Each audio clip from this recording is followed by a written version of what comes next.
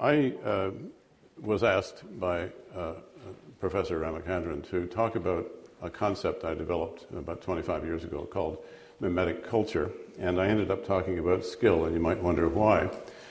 Well, I was looking for the master adaptation, that is, the adaptation early in human evolution that was the platform on which our later cognitive evolution could have been built.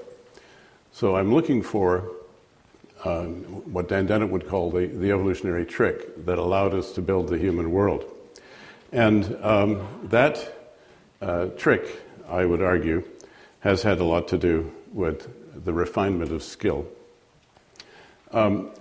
Skill is refined skill is the ability to install new subsystems, new architectures in the mind. So it's a very fundamental thing. Colin Renfrew was talking about the master tool, the stone tools from which you could make other tools like spears and cut hides and so on.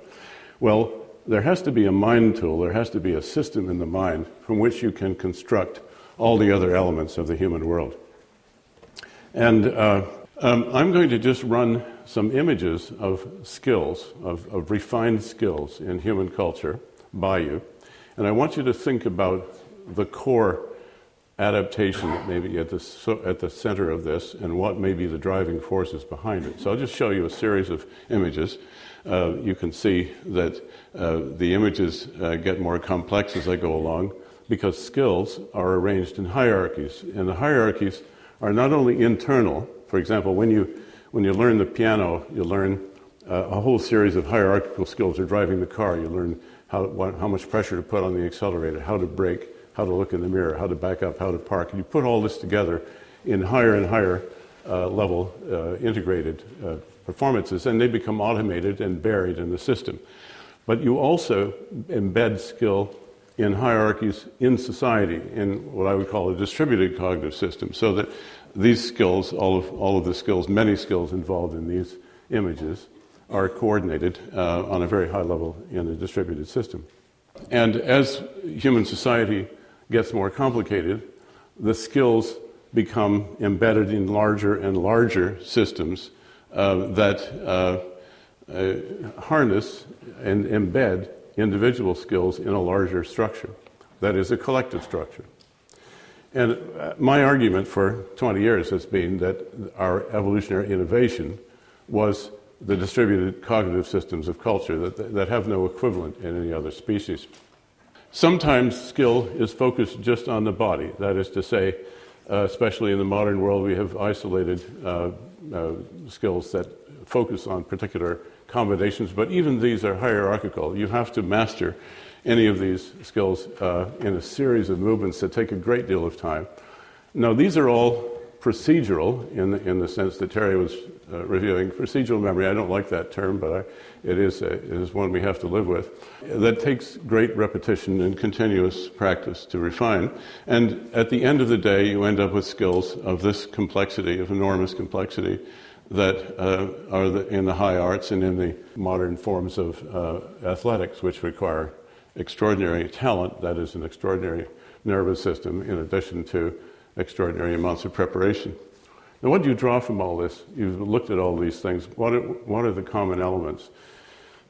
Well, one of the things that struck me when I was putting these images together was the number of times in those images, I would say over 90% involved material culture. Over 90% of those skills involved mastering a relationship with a manufactured, modified piece of the environment that has been somehow transformed by human activity. And the other element is that it requires a basic adaptation in the brain. So there are two things interacting.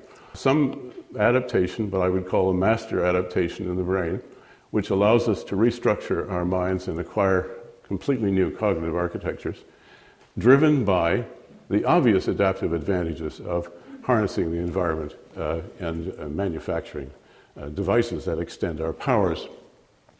Now, it's interesting that the earliest incidents in archaeology of tools and of evidence for refined skill is in material culture. And if you look at the dating of some of these images, the earliest stone tools that have been documented are approximately 2.5 million years old. There's some evidence of butchering of animals even 3.5 million years ago, but they haven't yet found any of those tools. Around 1,800,000 and afterwards, you have the more complex tools of the Acheulean culture, which are master tools. That is to say, the cutters can be used to prepare other things out of soft material, and the hand axes are great crushers for a variety of purposes. So these are tools that make the species much more powerful. It took a very long time, almost 2 million years, to get to the point of the expansion of that toolkit in the Upper Paleolithic. And as Colin says, it doesn't look all that impressive, but in fact, don't forget, these are the sharpest, hardest objects. They can be used for all sorts of purposes, and they have served us very well historically.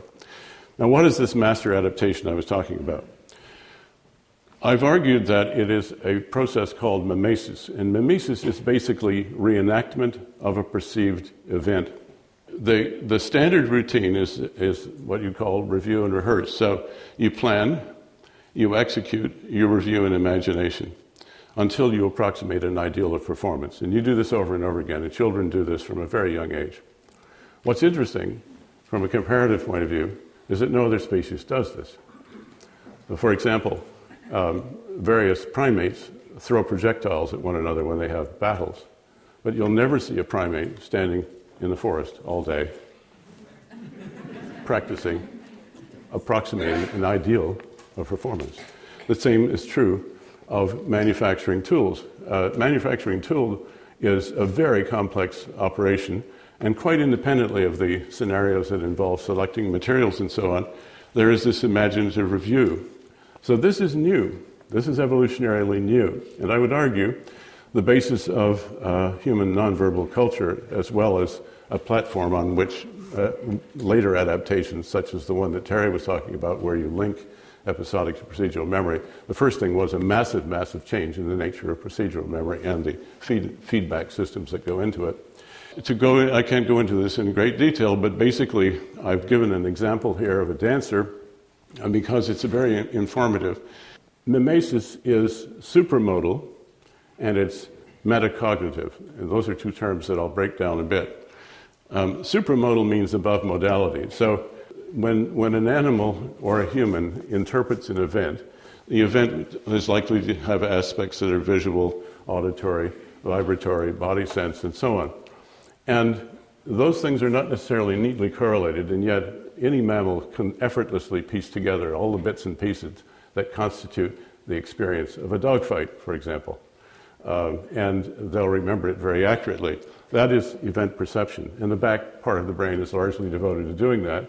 We still don't really understand how that integration is achieved, but I assure you there are many Nobel Prizes in the future for those who can figure that out. But what they can't do is transform that event perception into an output that somehow resembles the event perception. We have isolated output systems for various systems. I have simply listed parts of the body, but in fact they tend to be organized in things like auditory vocal systems, eye-hand coordination systems, locomotor systems, and so on. The point is the dancer, a skilled dancer, can map any of those sources of rhythm, which is an abstract pattern in time, onto any of those output systems. So reenactment, mimetic reenactment, sits at the very top of the primate cognitive hierarchy, and it is logically and necessarily the first adaptation that humans had to go through before such fancy things as high-speed language could come along. The other thing about it, what's interesting, is that, of course, this is play acting. This is pretend play. Rehearsing a skill is a fantasized action, and we can implement it. So it means that early on, humans became actors in a theater of culture. We are dramatic. We're drama queens and drama kings, basically. We perceive complex social scenarios, and we can imagine them and act them out. It's a very remarkable skill. I think that is quite independent of language. So I've proposed on the basis of this notion the idea that the first culture of humans for several million years, based on fairly hard evidence from archaeology and a sense of reverse engineering from cognitive science, that this adaptation must have sustained us for a very long period of time. It has interesting properties because by acquiring such a whole body mimetic capacity, it has effects on the emotive system, the skill system, and the pantomime system, basically social custom and ritual of the entire society. And this would logically and inevitably have led to some form of non-linguistic gesture, possibly what we would call proto-words, although I'm not sure that's meaningful. Now, one of the byproducts of this is a reciprocal control of attention, because a skill-oriented society in which, anchored in material culture, a whole set of subroutines evolve over a very long period of time is necessarily one where people are paying attention to one another and interacting. What is very interesting about this is that it renders the actions of the group coherent. So you can have group pantomime, group displays of conventionalized group displays of grief, group displays of celebration, group displays of aggression, as in war cries and so on. And these have not changed over the centuries. That picture was taken in New Orleans a couple of years ago. Basically, you read the same things in that crowd as you would read in presumably a pre-linguistic group. Now, what does this mean? Well, our conventional taxonomy places up in us with the Anthropogeny on the basis mostly of anatomy and genetics. At least what we now know of genetics, which is probably in the cognitive realm not very much. And what's interesting is that in classifying other species, we usually list their armamentarium of tools with which they deal with the world. So fangs, claws, horns, stingers are tools with which animals face the world and cope. When we think of humans, we notice two things. First of all, the presence of material culture as a very important thing. And the second thing is the collectivity, the interconnection between individuals that leads to organization. And that, carried into the modern realm, has exploded into this incredible material environment. I'm calling it a cognitive ecology now, because it's an ecology that we've been evolving for a long time, but that has suddenly exploded with exponential speed. Which points to the true uniqueness of human cognition and the thing that I want to emphasize here. When we started this process 2 million or more years ago, it looked probably rather innocent in the sense that we were primates that could install new architectures and modify the physical environment. But if you think of those images of the wolf and the cat and so on, in the process of acquiring new tools, especially tools that could make tools, we were introducing a radical change in our interaction with the world. Because, of course, imagine a wolf that could manufacture better fangs, better claws, and so on, and that's effectively what we were doing. We did this, and there's evidence early on, for cognitive communities, and the term I use is mind-sharing cultures. Now, the reason I've used that word is that our cultures are unique in the biosphere in that they are organized in terms of cooperative groups around circles of trust, and the most intimate ones being circles of love. These are cognitive judgments. They reduce uncertainty and increase the predictability of interactions in special groups, but they're based on the sharing, usually, of some aspect of mind, and that includes the sharing of the nonverbal or physical aspect of the world that is expressed mimetically. These circles regulate empathic, emotional, and cognitive attunement among their members. It's what I call cognitive governance. You can't be a part of such a system, such a cognitive system, unless you've passed the test, as it were, of intimacy. And the final conclusion, and the statement I've made many times, is that the human brain co-evolved with this collective process and with material culture for a very long time, and cannot realize its design potential outside the distributed systems of culture. In other words, we have a brain that has evolved not in a modular sense of being specialist, rated to face the world the way a wolf or a lion is. We have a brain that's necessarily almost anticipating being plugged into a distributed system. It's oriented to download and assimilate whatever that system happens to be, and therefore it has to be highly flexible. But the starting point, the master adaptation that led to all of this, was mimesis and the ability to install new skills. Thank you very much.